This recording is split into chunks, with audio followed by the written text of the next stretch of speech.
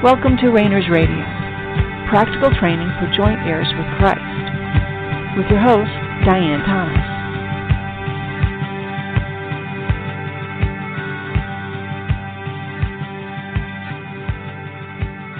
Good evening, and welcome to Rainers Radio. This is Diane Thomas, your host. Let's just take a moment and relax. Anything that's going on, any distraction, any concerns, any little lists you're making in your head, trying to remember something you need to do, go ahead and write it out, write it down, and just put it aside. Let's just make ourselves available to God right where you are. Don't worry about doing or saying or being the right thing. Your spirit is already one in Him and with Him. You don't need to worry about achieving anything or making Him happy or glorifying Him or honoring Him. You're already in the Beloved. You're in His kingdom. You're one with Him in your spirit.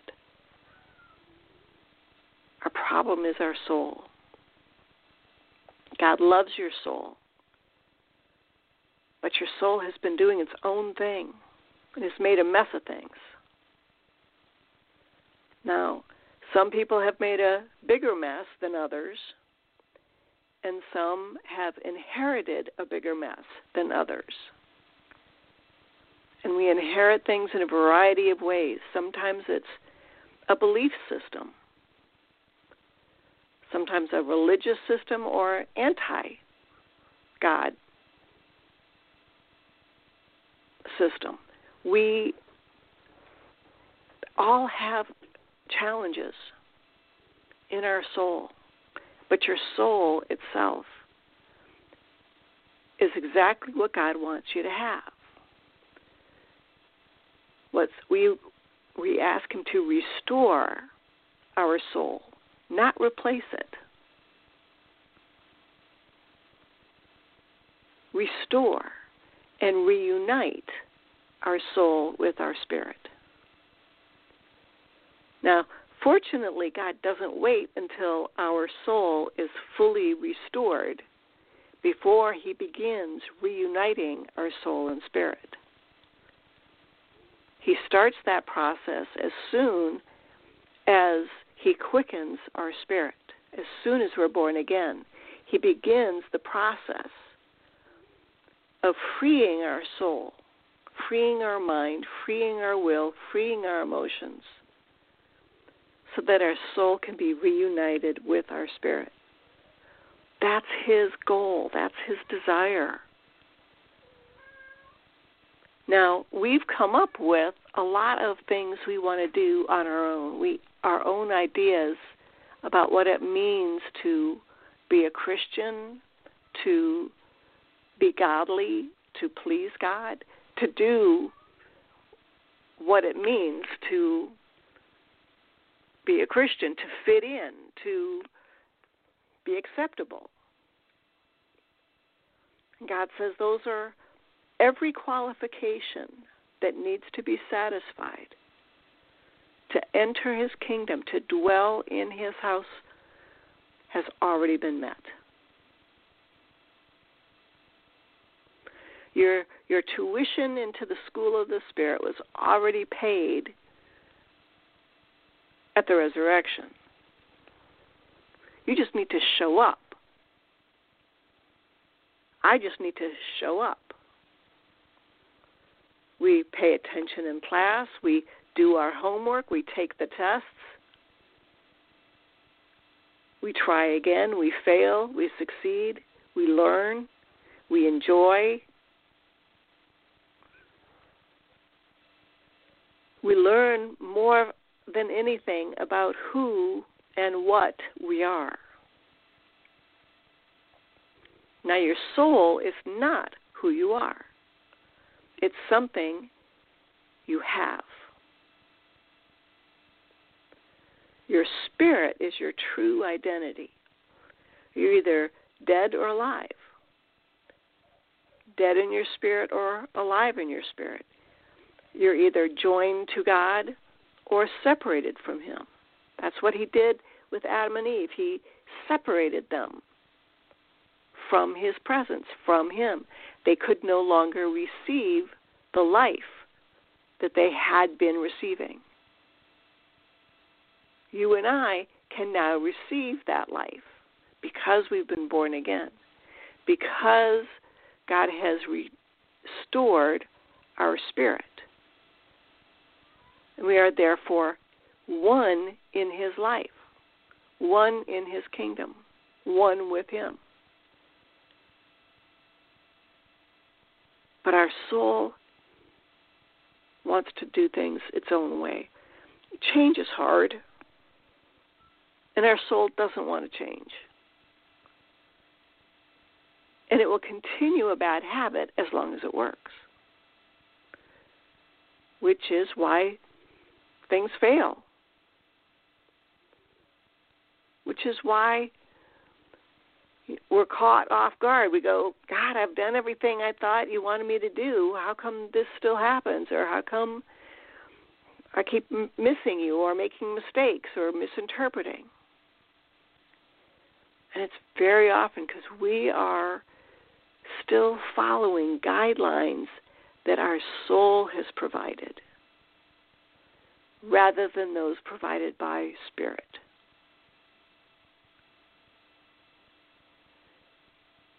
Now, for some, let's say for one person, a particular struggle is about their spiritual identity, who they are in Christ. For somebody else, that exact same struggle can be about a wound that needs to be healed, or a lie they're believing about who they are or who God is, or about what God's expectations are. So just because we're struggling with something, we can't automatically say, well, that's what this is about. So how do we find out what the problem is? We go to God. We say, God, I'm struggling with this. Is there something we need to talk about? Doesn't have to be any more complicated than that. This goes back to why we're always so focused on being able to hear him clearly, on his terms, on your spirit terms. Now, your spirit, remember, hears him 100% of the time because your spirit is in him. There's no need for translation or interpretation between your spirit and God's spirit because they're one. But our soul does a great job of protecting itself, defending its own throne rights. It's crafty. Your soul, trying to maintain its own rights, is our greatest enemy, is your greatest enemy. We have other enemies, the devil and the world system itself. Those are our enemies, peer pressure, time. And then the devil himself, that's his job. That's what he was created to do, was interfere with your resting in God, being able to receive his life. That's what God's purposed him to do. It's to lie, to deceive, to cheat, and even to torment. But for you, your soul, because when Christ was here on this earth, or when Jesus was walking around, when God was in the flesh, he overcame the devil. The devil came to him and found nothing in him. He found no place to get a hook in. He found no way to tempt him or to accuse him or to deceive him, because he and the Father were one. So the devil, even though he tried, he never stopped. Remember when he drove him into the desert for that 40-day fast, and he tempted him, and he gave him all these opportunities to act outside of his Father, act on his own, and he didn't. He passed all his tests with flying colors. Do you think the devil just said, okay, well then I guess I give up? No, the devil hounded him every single day of his life while he was here on this earth. And he'll do the same for us. We're certainly no greater, no better than Jesus. If the devil bothered him, he's certainly going to bother us. He's got nothing else to do. This is what he does. This is who he is, what he's here for. So we aren't surprised. We're woefully ignorant, but we shouldn't be surprised. It doesn't mean what we think it means. Again, look at the extent of the torment that the devil focused on Jesus, God in the flesh. It wasn't because there was an inroad, that there was a place that Jesus was weak, or that he was faulty, or that he had sinned. In fact, it was the exact opposite.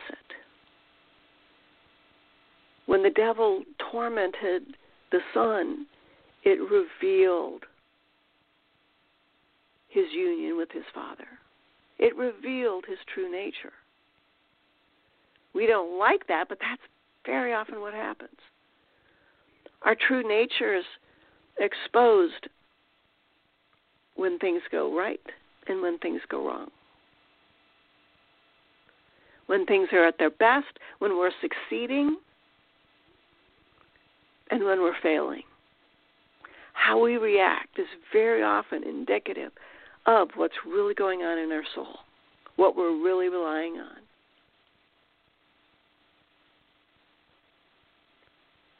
And then Jesus also overcame this world, came peer pressure. He overcame time. There was nothing in this world that he needed or wanted. So there was nothing in this world that could tempt him, that could draw him from his union with his Father. He overcame the world, and he overcame the devil. But there's one enemy he didn't overcome. He didn't overcome it because he couldn't overcome it, because it wasn't his enemy. And that's the self-life. Scripture sometimes interpret it as flesh. It's really the self-life, the desire for control. And it comes for you and I. We develop it because our soul's needs aren't met.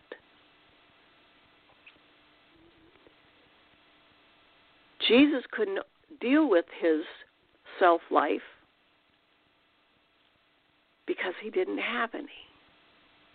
His soul's needs were always met. They were always met by the Father. So he could not overcome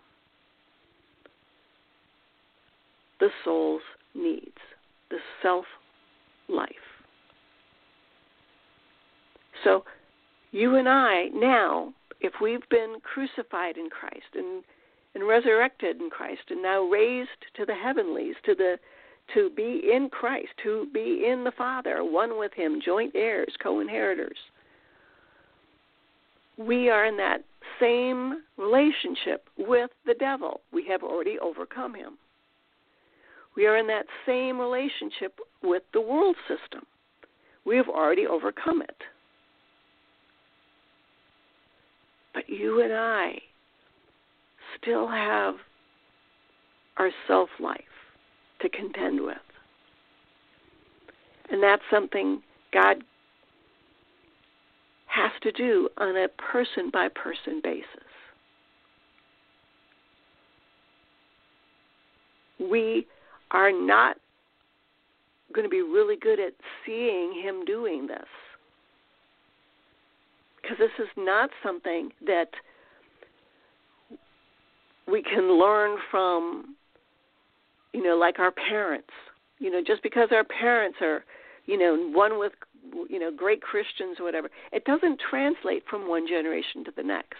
It doesn't translate from the laying on of hands or from your pastor praying for you or from a good church service or from a strong, worship, feeling of worship.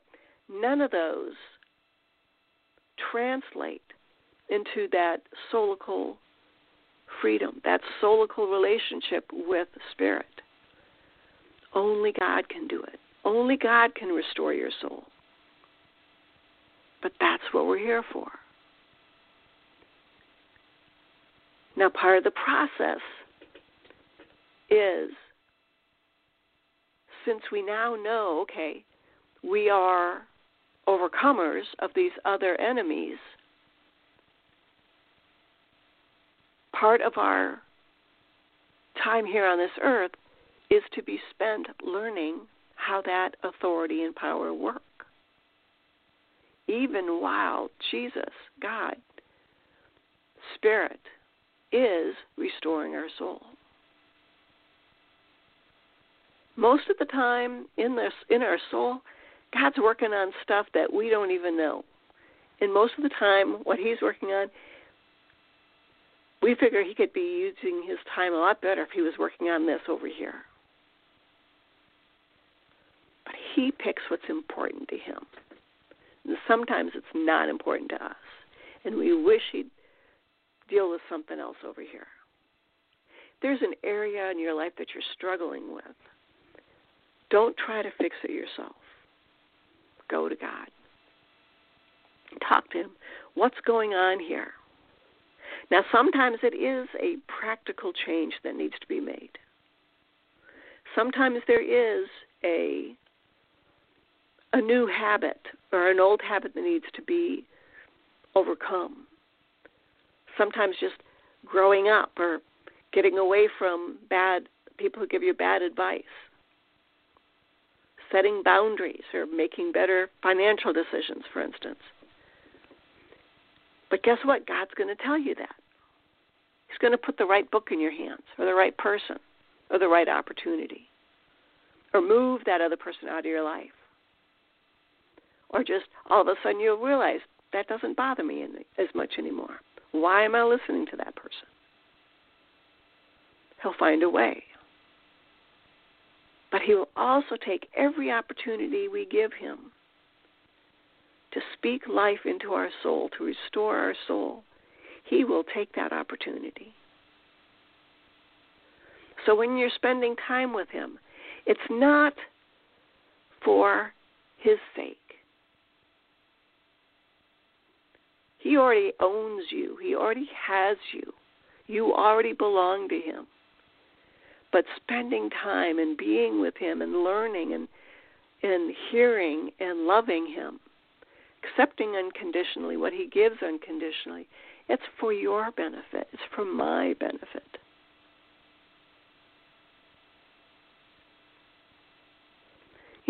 So often we think, okay, God revealing himself to me in this great, wonderful way, or I really have this new insight.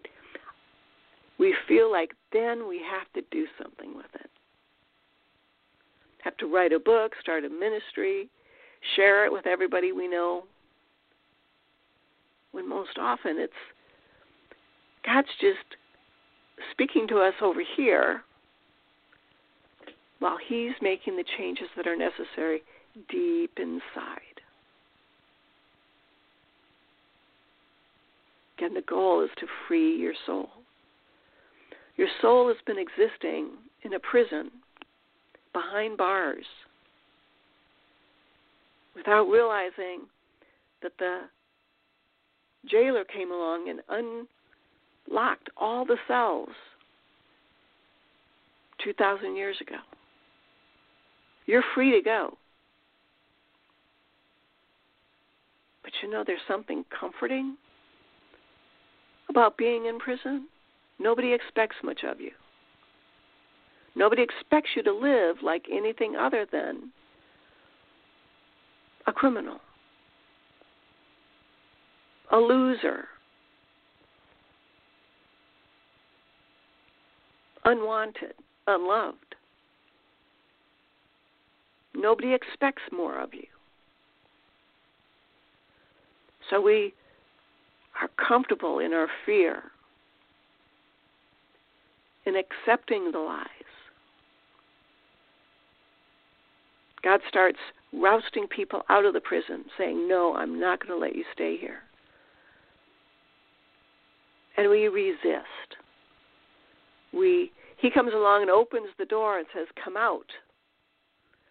And we grab the door from him, the cell gate, clang it shut, even if it doesn't lock.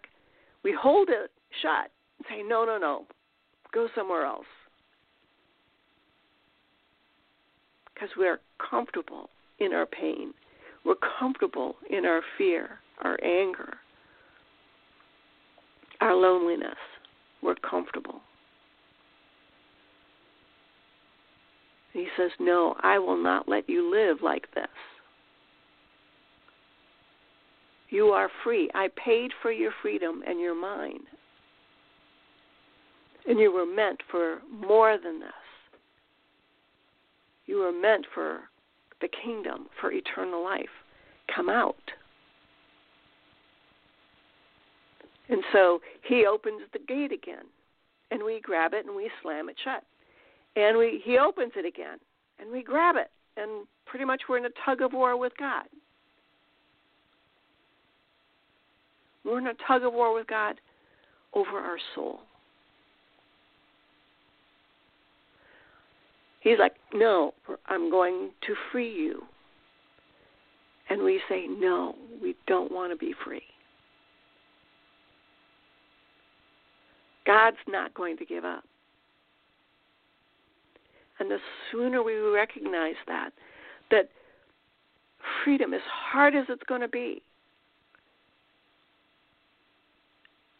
as unsettling, as unnerving, as scary, and even painful, it's what we were meant for, to have our soul reunited with our spirit. So part of the process of God opening that door and grabbing you and drawing you out and saying, I'm going to teach you myself how to live as a spirit being. He gives us a new set of clothes and he gives us new shoes. Says, okay, now here's the keys to your brand new car.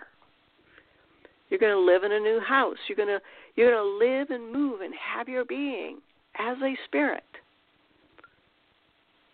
with your soul united to your soul, the spirit, and your body. You're going to have to learn to live a whole new way, with new expectations for yourself, new expectations for God. You have right now the power and authority in and over the supernatural realm. It's your soul that's keeping you from exercising it. So he teaches us line upon line. Homework assignment, test, experience, failure, mistake, brush yourself off, get back up, try again. The end result is that you would be one, spirit, soul, and body. That God's eternal life will flow through your spirit, through your soul, through your body, filling you. So you don't even know the difference. You can't tell where the body is distinct from the soul or where the soul is distinct from your spirit, because you're all one. Just as when Jesus was walking around, he was all one. When Adam and Eve were walking with God, they were one. They were both one with God. They were one with one another. They were one in their spirit, soul, and body. They were complete. That's what oneness is. It's not what we believe. It's not that we all agree on the important things. It's that we are one, spirit, soul, and body. So part of our challenge is to live and move and have our being starting from where we are right now. And just physically, practically speaking, you had to learn how to crawl. Well, before you even learned how to crawl, you had to learn how to turn yourself over. How your legs and your knees and your arms worked. How your elbows and your shoulders and your hips worked. How this whole idea of bending, let alone moving forward and learning how to crawl. All these incremental steps that just came about. The instructions came with the body. Likewise, your soul wants to return to its relationship with your spirit.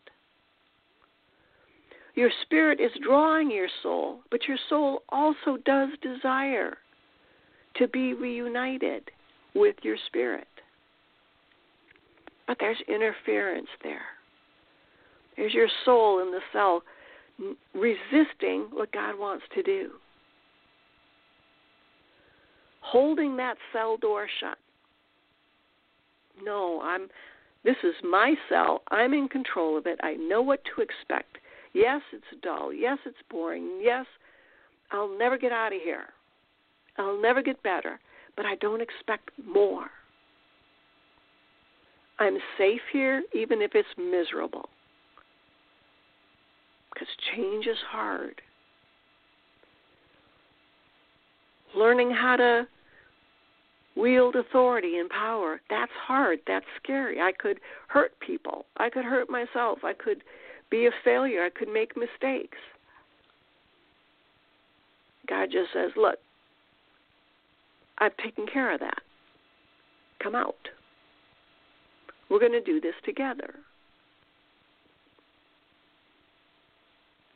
He's not going to give up. He's persistent. He's patient. He knows exactly what you need. And he's already given it to you. He's the one who's going to be making the changes in your soul.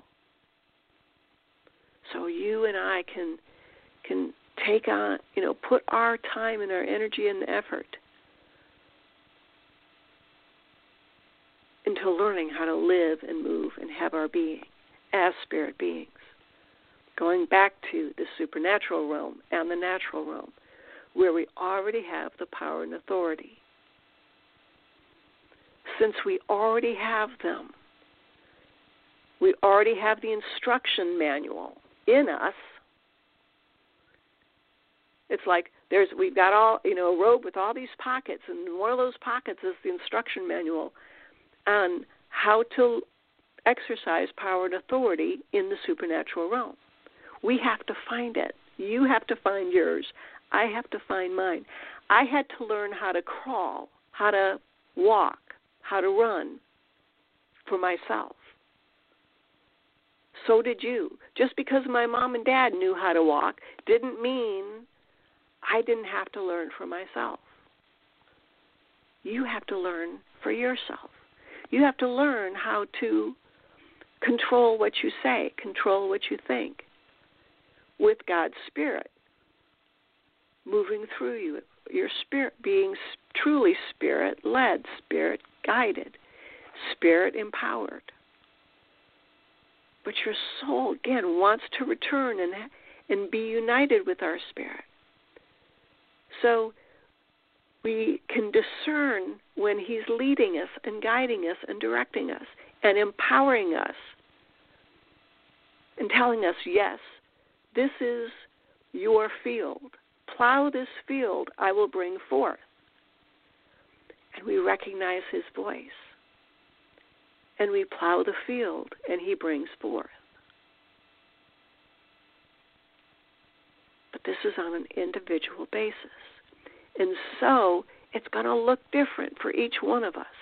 We're going to talk about some things that are in common, and we're going to challenge some of the terms and some of the approaches for our own benefit, not to correct anyone, not to say, okay, if you don't believe this, you are not pleasing God, or you're not a Christian, or you're backslid, or you're for another time. No, whatever, wherever God has you, that's where he wants you. But we all want more. If you want more, just tell him that. Lord, I want more. Stir me up. I don't want to be settled. I don't want to be satisfied with where I am right now. So we'll be getting back together again, same time next week. Feel free to drop me a line at diane@therainersclub.org. Otherwise, we'll be getting back together again the same time next week. Until then, thanks for tuning in. This has been Diane Thomas of Rainers Radio. Have a great night.